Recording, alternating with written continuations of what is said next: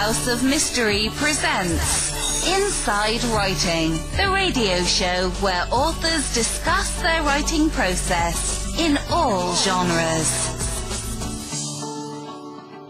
Okay, welcome back into the House of Mystery, and we are broadcasting from the stormy floods of the west coast of Canada right now. Well, I am. You got Mr. Martino sitting up in the sunny Palm Springs. Oh, yes, absolutely. That would be great. Yeah. I wish. They never let you out of there. So, no. Hey, I'm just thinking, when's the next movie review coming out from you? It should be out soon. I did watch Shang-Chi and 8-Bit Christmas. So I just got to get some time to sit down and collect my thoughts and get them on paper.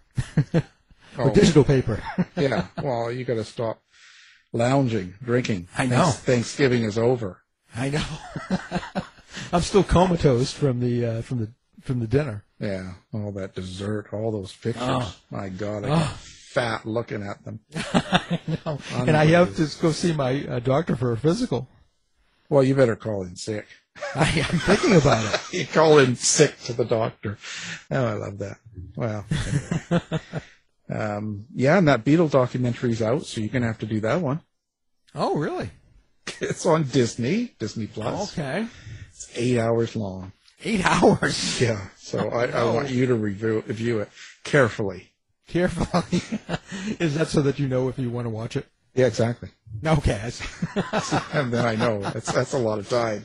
For someone this age, I haven't got that much time left, so come on. I know. Yeah, you know. Me either. Well, you've got 8 hours. 10 years on me. Okay, well, and now this week we're going to be doing all writers, and today we are starting with a very interesting writer. You know, I'm always perusing. I get things from agents, I get things from publishers, but this time it's one of my catches.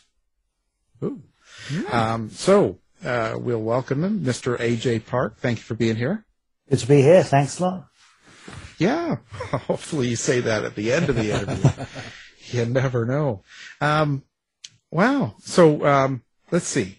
Of course, I noticed your newer book, which I guess is out in the UK, and it's only out in America, Canada, in, Kindle and audio, it looks like. And that's called Don't Speak. But before we get into sort of the details of that, let's talk about how you got into this writing world and writing world for money. Oh yeah, so I started to write when I was a kid at school, and I had a dream of being published by the time I was 18. So I was sort of 16. I wrote my first novel. And then 18 came around and I'd failed. So 21 was the dream, and then that came around and I'd failed. And 25 was the dream. I kept putting it back 3 or 4 years at a time. I think it was about 30. And I think I still failed. I can't remember. I don't remember the exact years. And I wrote a drama based on the first thing I wrote when I was 16. So I was in my 20s. I decided to rewrite this drama called Full of Sin, and tried to sell it and tried to get an agent, and no one wanted it and rejected universally. And eventually I managed to get it published by a small independent press in the north of England. And so that was my first attempt at making very little money from my writing. But it was just about persevering from there. And I wrote 2 other books, one of which did very well on Kindle, but that was published through my agent at the time. And it was, 3 other books. Rather. The third book then got me a connection as a publisher, and eventually that led to me writing my book as A.J. Park, The First Lie, and that came out in 2019. So that was, I guess you could say, my first proper proper success with a mainstream publisher. But I'd been published, like I said, for a smaller press, many years before. And each experience has sort of helped me develop as I've gone along and become, I hope, a better writer as a result. What was your perseverance? Like what gave you that? Because it's really tough to to be, especially as young as you were when you were doing this, to be writing, putting your kind of your soul and ideas down on a piece of paper and a manuscript, sending it out and people going, no, that's garbage, or no thank you, or, over and over again. So that's got to be really hard. So what is it that you think kept you just keep pushing it, keep doing it until you got there? Well, sometimes I think it was just sheer bloody-mindedness and that refusal to keep hearing no. Eventually there's got to be a yes out there somewhere. Determination, because, I mean, writing was the only thing I ever felt I was good at. I could put a good sentence together from a young age. Of course, that's not the only element to writing a whole book, but desire very much. And there are times, when it was incredibly soul destroying, and but I came close several times, and it was that maybe really kept me going, because I almost got a yes, and I almost got a yes, and 2 or 3 times. First, when it was trying to get agents, I had quite one of the big agencies in London. At one point, I was going back and forth with them, and I was very close. And then the guy left the company, and then he left the book business, and it was just, it was always just little things like that happening. So they gave me hope in between all the sort of soul-destroying moments of being told no. And I think also to prove people wrong. I remember there was one agent, I won't name him, but he no, I won't. Come on, I shouldn't. Come on, let me write this down. I'll contact him. There was one agent, I remember his words were, "This will never ever be published." He was appalled by what I'd written, because it was so, it was very dark and very shocking.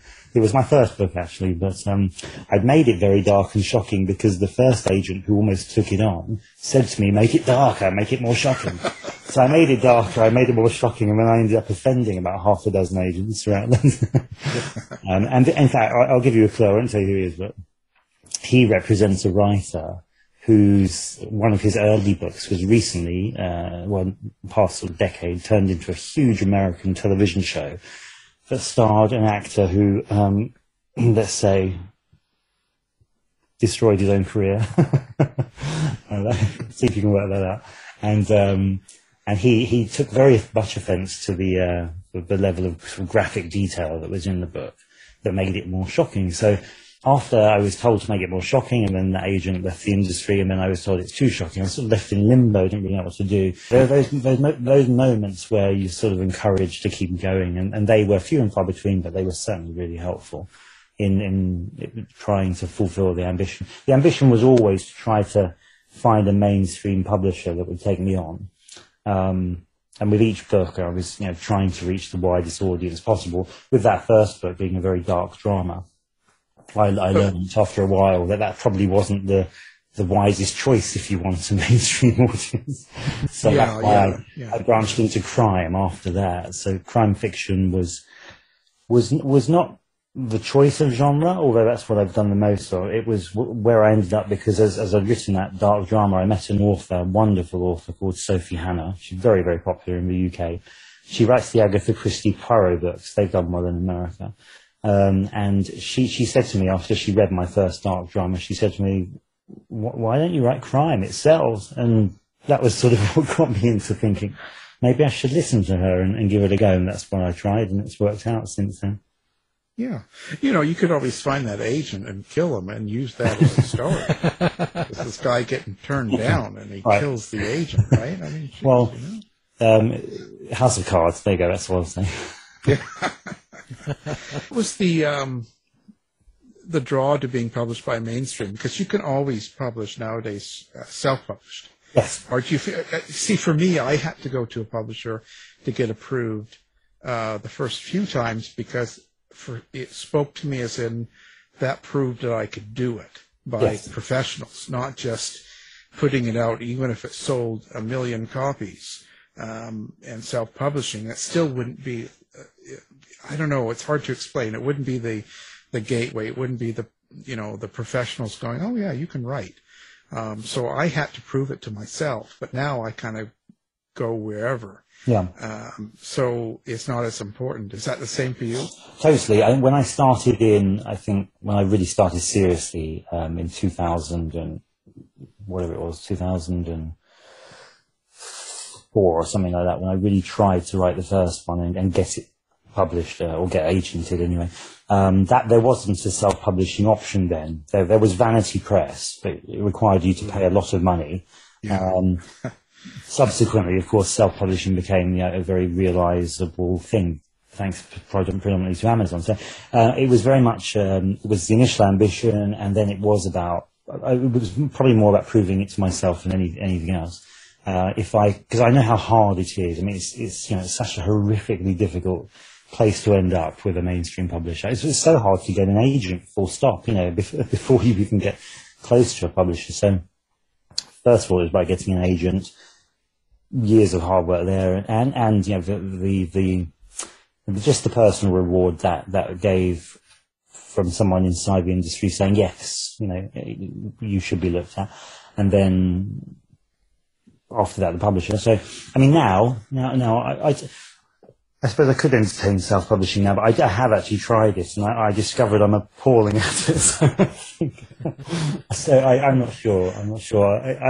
I would rather have achieved the mainstream publisher perhaps earlier on, like with you saying, it then would have given me reassurance maybe that I was looking for, and then I could have relaxed myself and sort of flexed my wings in other directions. It took all those years, so I didn't have that opportunity.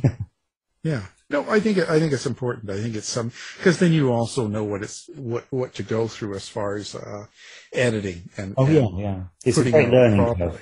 Yeah, it's a brilliant learning curve. Yeah, and I've networked with a lot of people and met a lot of people through doing that. And now when I do self-publish, I use a lot of people that are used by the publishers. So sure, yes. It can be done. It can be done. It's just you kind of got to know the craft. I feel sorry because there's a lot of people out there that are self-publishing that don't put that kind of time into it. They just kind of write it and push play. Yeah. and it's too bad because some of them can be really good, but they're just presented badly, Oh, totally, yes. It's really interesting. Now, when you put together a story, like for instance on your Don't Speak, this is suspense. So you got Sophie Hannah. So what is? Well, let's just start with who is the main character to you? In Don't Speak, the main character is a detective. So the premise of A.J. Park books is supposed to be, according to the sort of publicity angle of the publisher, it's supposed to be, what would you do if you were in the main character's situation? So this book is very much what would you do if you suspected your husband might be a killer, a serial killer. So the detective is Amelie Davis, a detective sergeant, and she's investigating a series of murders. Young teenage girls are being killed. That brings back a trauma from her past, because when she was the same age, and she looked similar, they're all blonde girls, when she was the same age as them and she looked similar to them, she was abused by her father. So just seeing the suffering takes her back to her past, and she finds that quite difficult to deal with.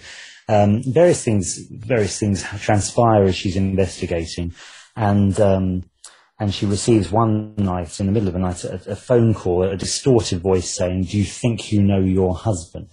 And she gets a sequence of numbers from this voice and little other information. So she starts to look more closely at her husband, and various things happen that make her suspect that maybe her husband is the man she's looking for. But because he's the only man she's ever trusted, and her whole life has been put into this man's hands after she rejected men forever because of her father, she just doesn't really know what to do. And she's got two choices. She has to either turn him in or help him hide.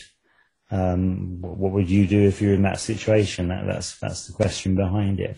And of course, because it's a thriller, she makes some pretty bad choices that leads to various problems that she's got to find a way out of. Well, it would depend on how good he was in bed. That's how I would decide. But, he must be fantastic. Yeah. Well, so when I listen to these stories, so up to now in my life, my books have all been based on true stories, true crimes, or true events, not necessarily crime, but always real, nonfiction. Yeah. I look at something like this, and I hear the story you just kind of give me. How do you set yourself in that place of your Detective Sergeant Davis? Like, how can you put yourself as Davis and develop that sort of character in the sense of she remembers her father and the abuse and all of this stuff? How is that? Because I'm trying to figure this out from a my writing point of view. Is how do you figure out what she feels when she's going through these situations? Like how can that be relatable to you? It's tough, isn't it? I think it very much took me back to the first book I wrote, which was called Full of Sin. So it's probably the closest I've ever come to going back in that direction, where trauma is really at the heart of a character. And I've always found that interesting as a reader, just exploring the mind of someone who's been through something horrific that they don't want to talk about. But of course, if you have a first-person narration, as I do in this one, you can explore things that are in the character's head. If I wrote it in third person, I wouldn't be able to do that so effectively. So I think it's important that it's first person. I think it's important that there are triggers in it. I had to figure out what the triggers were. So the physical resemblance was important, but there are other things that happen as the story progresses that link to her past. I think to help the character be more relatable, I also I have some changing narratives in the story. So I have some flashback sequences that are those moments from her past. And I have some other sequences too, which feed into who it might or might not be. So I think trying to find different narrative ways into the character's head, that's a starting point. I mean, really, what I think is really vital with crime fiction that is not based on something real, suspension of disbelief. I mean, you've got to ask your reader to leave a sense of reality at the door when they pick up one of these books, because they're not real, and they of course wouldn't happen in real life. They do take things to the extreme. I mean, aliens don't suddenly land or something, but the characters make choices that are not believable, and I would hope that readers would just go along for the journey, hear the voice, try and experience the emotions that are presented, and most importantly, have a suspense-filled, exciting time. And if you're constantly thinking as a reader, and I suppose as a writer too, when you're writing it, oh, will they think this is too unrealistic? Will this be too much of a problem for them to grasp? Well, it's supposed to be. It's supposed to be fun. It's supposed to be a journey. If I were to base it on elements of real crime that's happened in the past, then I'd approach it differently. But certainly with the A.J. Park books, with both of them, they've taken suspension of disbelief at front and centre, I would say, and I'd encourage all readers to remember that, so pick them up.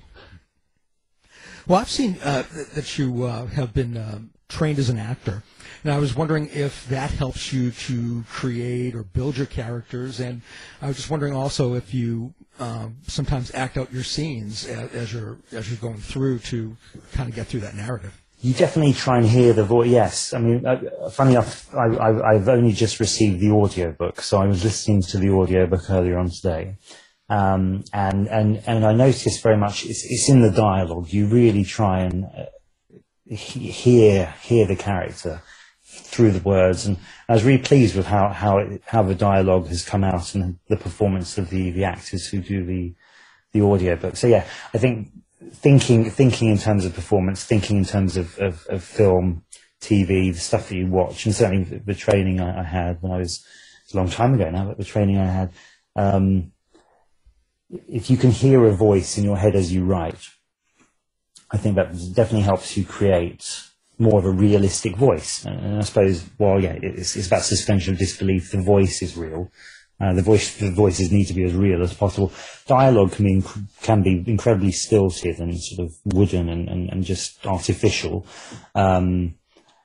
and with this one, I feel like I've got clearer characterization through the dialogue. So that's very, very helpful indeed.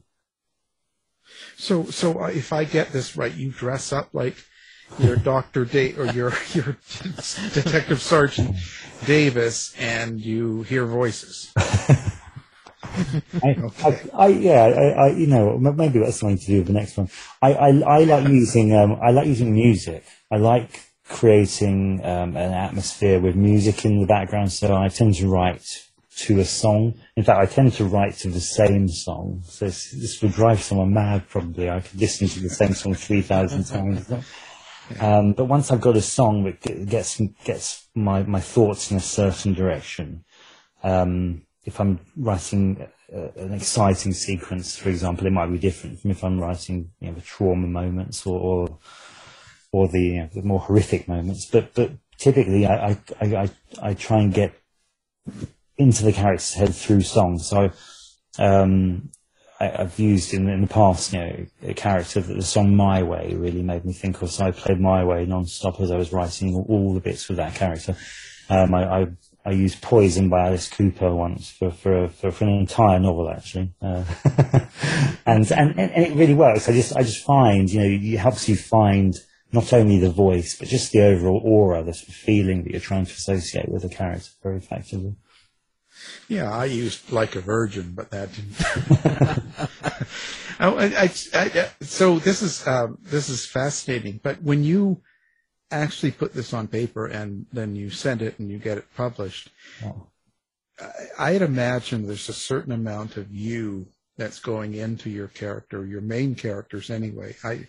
And when you do that, do you sort of feel vulnerable by putting it out to the world to see, especially nowadays when anybody can kind of give you feedback in both positive and negative ways? Well, I tend to say to people, this is our secret, of course, I tend to say to people, there's nothing of me in this at all. Oh. And I mean, with this is like a first-person female character. So I mean, I enjoy a whiskey, and I think she does too. I do tend to use my drink of choice, but with this one, actually, I did disconnect myself quite a lot. I think there are elements of myself in Paul Reeve, who's the main character in The First Lie. There's quite an autobiographical element to one of the early ones I wrote, which is called Sins of the Father. There are personality traits, you know. I mean, in a book I wrote called The Missing, a lot of reviews comment on how irritating the main character is. Perhaps that's who I am. But I think there, you know, your neuroses kind of come out a little bit sometimes. The things that are just relevant to you at that time of your life when you're writing come through, and the do's and don'ts. Actually, you know, I seem to notice more recently after having children, there are certain things I just feel like I can't write anymore. So that the more graphic violence that I had in some of the earlier stuff, I just find a bit too disturbing now to put down. So, it's all coincided with children, and I do feel that the sensitivities in your real life direct you in what you feel like you can or you can't put down. I do delete things. I mean, I certainly do have things of me that end up on the page, and when I become aware that there's maybe a bit too much of that, and I do take it out because you're completely exposing yourself to readers instantly anywhere, and you know, there are certain things I think I just don't want to put down. So if I find that too much of me comes out, I take it away. I'm a bit brutal in my editing. I find you know, large sections go and the entire things change as the editing process kicks in. Yeah, I think that comes with age, right? That's what happens when we get older. You know, the wild things that you would do when you were a teenager, you feel differently about when you have a teenager. Yes. You know, I think that's natural. But you could always just hide them, not tell them that you've written these books. You know, they don't need to know.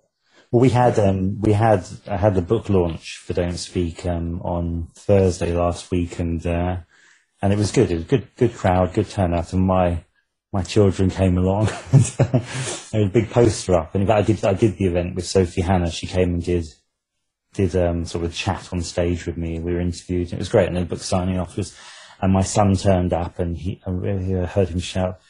He saw my picture on the poster and "Daddy's famous." Came in proudly telling everyone. I remember next day at school he was telling his head teacher, his principal, "My daddy's famous," you know, and of course, I don't have to do homework. That's right. So I can't hide the fact from them anymore. They've seen the books too much. Yeah, it's tough. You've got it all.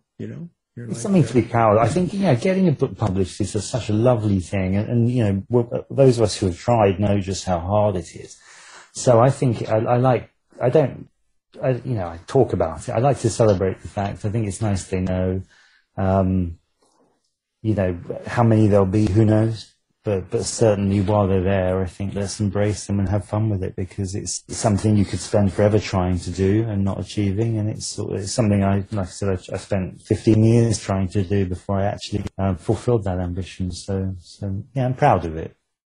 Yeah, well, yeah, you should be. I mean, everybody that does what they do, and it's a lot. It's an accomplishment that. Not everyone can. It's usually just the people that give you a bad review that are the ones that can't. Yes. That's how I look at it, right?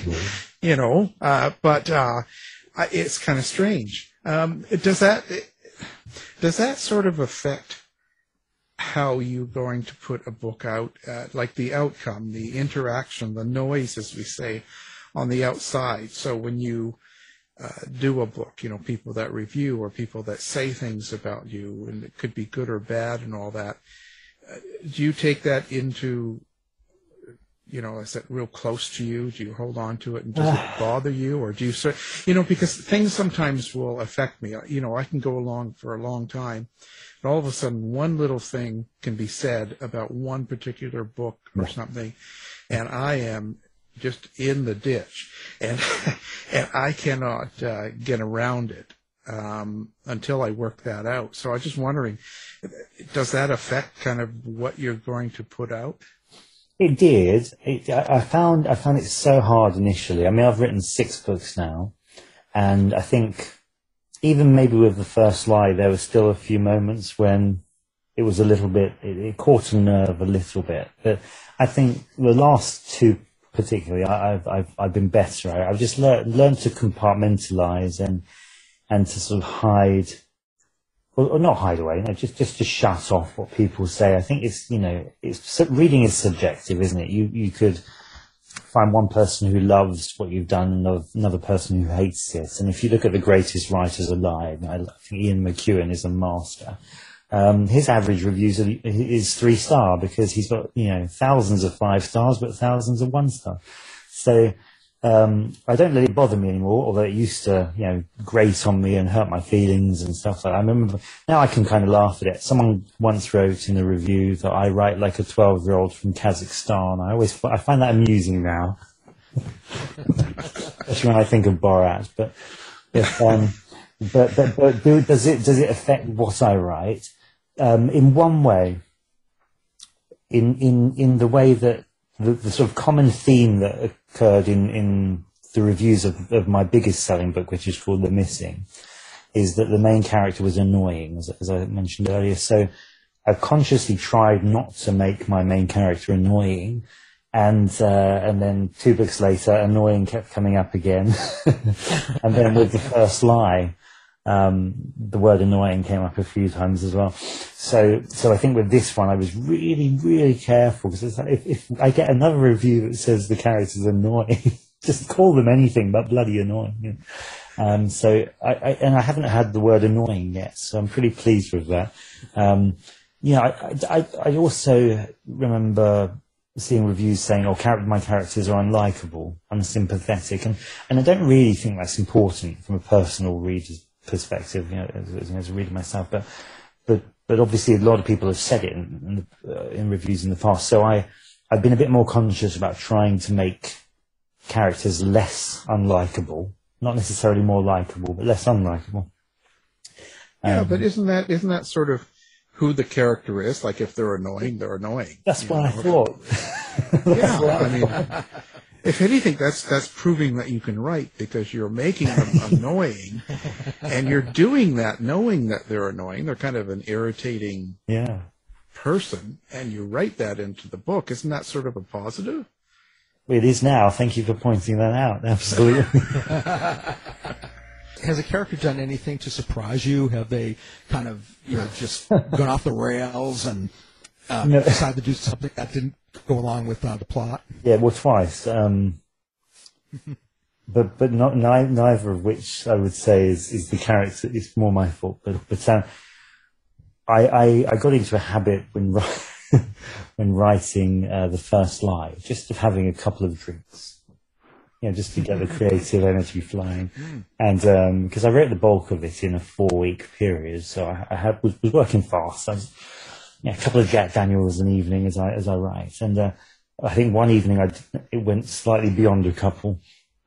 And then the next day, when I came to reread what I'd written the night before, a character had certainly done something that they weren't supposed to do. So I had this female character, that the main character is called Alice Reeve, and she sort of went into a psychotic episode or something, and I suddenly had her quoting Hamlet. I didn't even know I knew quotes from Hamlet, but anyway, they suddenly appeared. So the William Shakespeare in me came out after 3 or 4. That was one. In Don't Speak.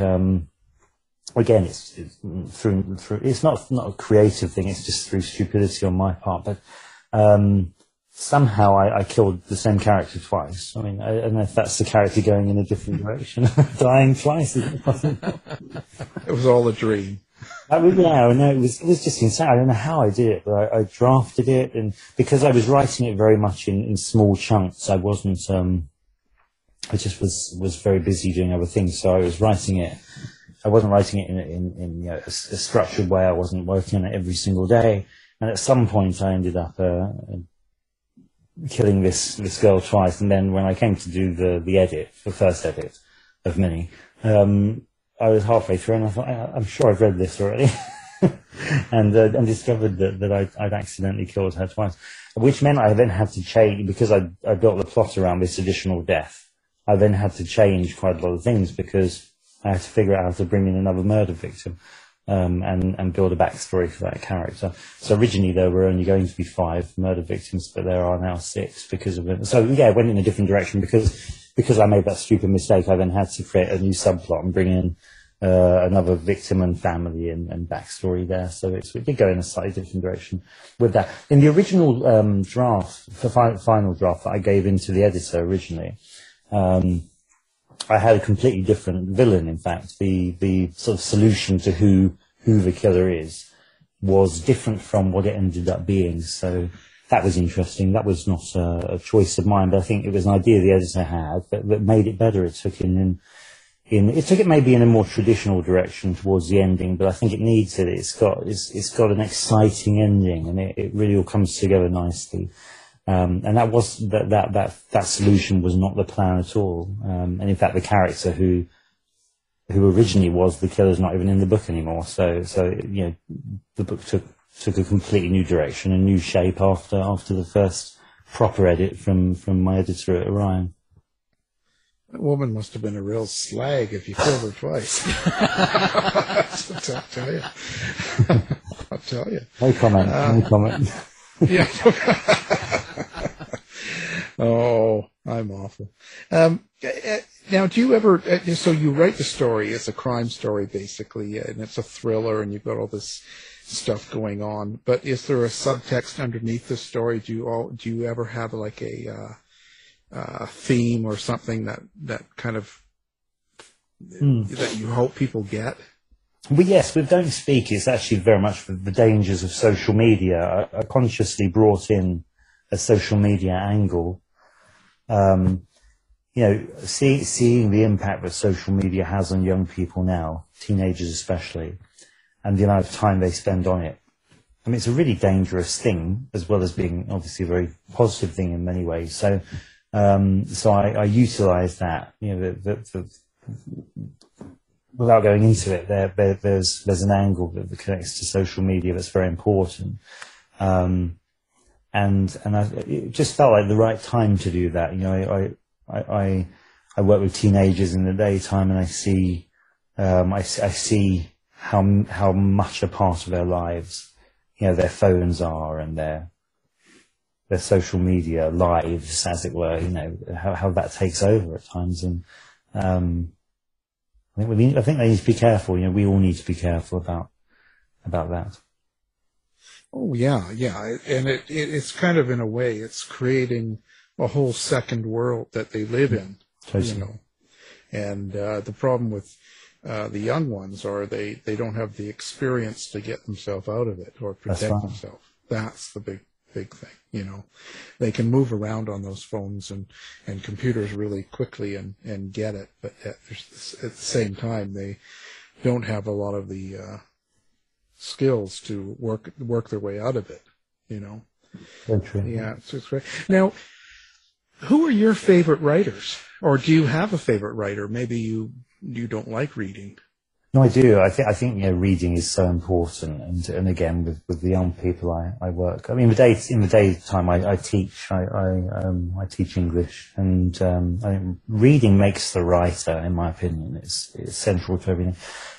My favorite author of all time is Ian McEwan, who wrote The Cement Garden and Amsterdam. And these are real literary heavyweight books, so they're very different from the sort of thing I'm putting out now, the commercial end of fiction. But I just find personally I love books that are full of beautiful language and that sort of create characters in worlds that are immersive, like McEwan's are. But I love a good thriller as well. And Sophie Hannah, funnily enough, even though she's sort of mentored me, she's one of my favourite writers. And the first crime novel I remember reading is Little Face by her, and it's what I used as the model for The Missing. I used some of her elements of storytelling and flipped them around and created a book that ended up doing well for me. So I like Sophie Hannah's books. American author, I love Harlan Coben. I think he's a cracking page turner. He has the fantastic hook at the beginning. He knows how to grab you literally in the first sentence. No Second Chance is one of my favourite books. The first line, when the second bullet hit my chest, I thought of my daughter. He just gets so many questions in the mind. It's a fantastic hook. And he has, the most sublime chapter cliffhangers that make you want to skip on 2 chapters to figure out where he's going with it, and just brilliant twists at the end. So love Harlan Coben as well. I enjoy reading older stuff though, so I really like Wilkie Collins. If I go back to the 1860s, I enjoy the Shakespeare that I teach. I love Macbeth and a whole range of stuff. So I don't think I pigeonhole my reading at all. I'm quite broad and open-minded, but at the moment I'm very much into trying sort of thrillers, but from the 70s, the 80s, that sort of time period. So I've been reading a bit of Len Deighton. That's from even earlier, isn't it? For the 60s, I'm reading The Ipcress File. I've been reading some Sidney Sheldon, just some of the masters who I think we can learn from. I used to love Agatha Christie. I mean, these people who just were natural storytellers, and I use each experience of reading as a chance to try to learn and better myself as a writer. Because if you can't learn from them, I'm not sure where else there is to learn from. They're the best at what they did. And what about my books? Absolutely. You didn't hear me say your name first. I'm sure. No, I was just waiting for that. Yeah. My God. Love Ian McEwan. Absolutely. Ian who? He's got such a. How do you spell that surname anyway? Yeah. Well, you mentioned teaching English. Do you feel that's made you a better writer, or does it get in the way of your writing popular genre fiction? Yes. Yeah. It certainly gets in the way. I think what I've learned over the past couple of books with Orion is toning down, simplifying. You want your books to be as accessible to as many people as possible as they can be. So you mustn't overcomplicate. I mean, crime novels can have complicated and convoluted plots. That's inevitable. But I think in how you tell the story, the language you choose, there are times when I've had to dial it back a little bit. When I read my early stuff versus my more recent stuff, not that I do that often, by the way, but if I re-edited The Missing a couple of years ago when it was republished, and I noticed quite considerably how my language use is different, and it's different, but it's no better or worse. I think it's suitable for what it is. I want to write books that everyone can get into. And I think the newspapers, like in the UK, that are still successful, not that there are many, but the newspapers that are successful know how to tell their stories in ways that everyone can access. And I think that's certainly the guidance I've had through the editorial sections of my work with Orion on The First Lie and Don't Speak. They've not encouraged me to simplify plot at all. And in fact, with crime, quite the opposite, I think. But sometimes in the narrative voice, you need to think. You need to maybe think a little more to do a little less, and I think that's quite an interesting idea. Yeah, you got to dumb it down for people like me. Come on. Now let's see here. So, how do you like people to get a hold of you? Are you a big social media animal, or do you have a website, or where do you think people should go if they want to find out more about who you are and the books you write? Well, I'm on Twitter, AJ Park Author. I'm on Instagram. I'm on TikTok now. It's very exciting. The kids I work with love that. Just do some silly videos to try, things that are supposed to be amusing, I hope. I decide, this is dreadful, people will hate me for doing this, but because I'm so business minded, I decided to let the website go. Okay. I just wanted to spend time writing, and I know that from a commercial perspective, that's probably a disastrous idea. So the website might come back. I mean, it's still on there, even though I don't control it anymore, but it's still online. So Twitter, Facebook, those things, I'm on there and easily accessible. Yeah. And I do communicate. If people post a nice review online, I always respond. If people ask a question, people send me messages, I always respond. And try and if people ask for advice, try and answer and help. If people ask for a signed book for a charity event or something, try and do that. And people are, I think, always keen to engage. If they see you willing to respond, I think they like it. I think it encourages a reader-author relationship that's probably more important today than it ever has been. Yeah. Oh, for sure. And we encourage all of our listeners to review his newest book about how annoying the characters are. We love that word here. So you must have been writing this one during a lot of the pandemic and that. Did it sort of blend into your writing, and just when... Well, because if you're a teacher, right, and you guys were all wearing masks and doing online and all the stress that was going on, and outside of your door even, let's say, do you think that affects your writing?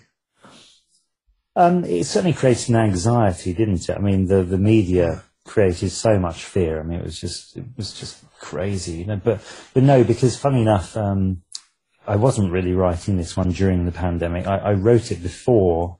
I was editing it during the pandemic, but because of the pandemic, everything got delayed. So The First Lie got delayed, and then it got released during the pandemic. And this one was actually due out some time ago. I forget when now. But because of the delays to The First Lie, then this one got delayed. So I finished the first submission of Don't Speak 2 years ago.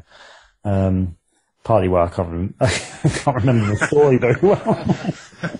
And I gave it in 2 years ago, and then spent sort of 7 or 8 months after that, sort of editing it, and it's sort of been waiting for the time to come. The November date was set quite a long time ago, but they like a sort of a year between books, so it's had to wait for its time, and it has come out at a good time. I mean, now you know, when the first Lie came out, no bookshops were open. And I know, well, that's a smaller percentage of the sales, but it still is a percentage of the sale. Now Don't Speak has come out. All the bookshops are open, and all the online, you know, options are there as well. And they had time to do the audio properly, you know, without too many, you know, measures being in place to restrict things. So it's come out at the right time. But when I was editing it, I was obviously very much in the thick of the pandemic, and it didn't impact the writing because the story was already there. But it certainly could have done if I were writing it at that time. I could see how people might have struggled.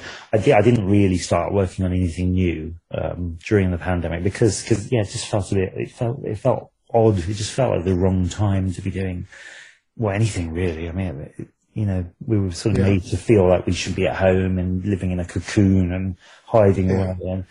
And you know, we're beyond that now, which is good. But certainly, you know, at the time it was very awkward. So I didn't feel like writing. I don't know if I could even have written anything beyond. I wrote a few pages. I didn't do much at all. Are you that type of person that can sit down and kind of go, okay, well, I've got 2 hours now, so I'll write? Can you just turn it on, or do you have to be in a mood? No, well, I do need a mood, but certainly with first drafts, I'm very much of a mind that I just want to get it down. I don't care how rubbish it is, just get it down, and then I can work on it. If I've got nothing there's nothing to work on. So I do switch on. I have to because I've got the day job, so that has an impact on the evening. I also write articles for a number of magazines. I do car magazines and various technology magazines and stuff, and those are very short deadlines, so they have to take priority. The book's obviously, you know, working a year ahead or something, so I have to be able to switch on at short notice, otherwise I'll never get it done. I tend to try to schedule things so that I have, you know, holiday time, and when I've got holiday time, then I've just got to do as much of it as I can. But I can go upstairs or to the computer at 11 o'clock at night and knock out an hour or two if I have to. I don't feel like I won't produce my best, not at all, because I've not got the right mind, but like I said, if I've got something on the page, I really like it. I'm more of an editor than I think a first drafter. I'm definitely a second drafter when I go over things and make things better. That's sort of when I feel like I'm coming into my own, when I'm shaping things, when I'm succeeding with where I want to go.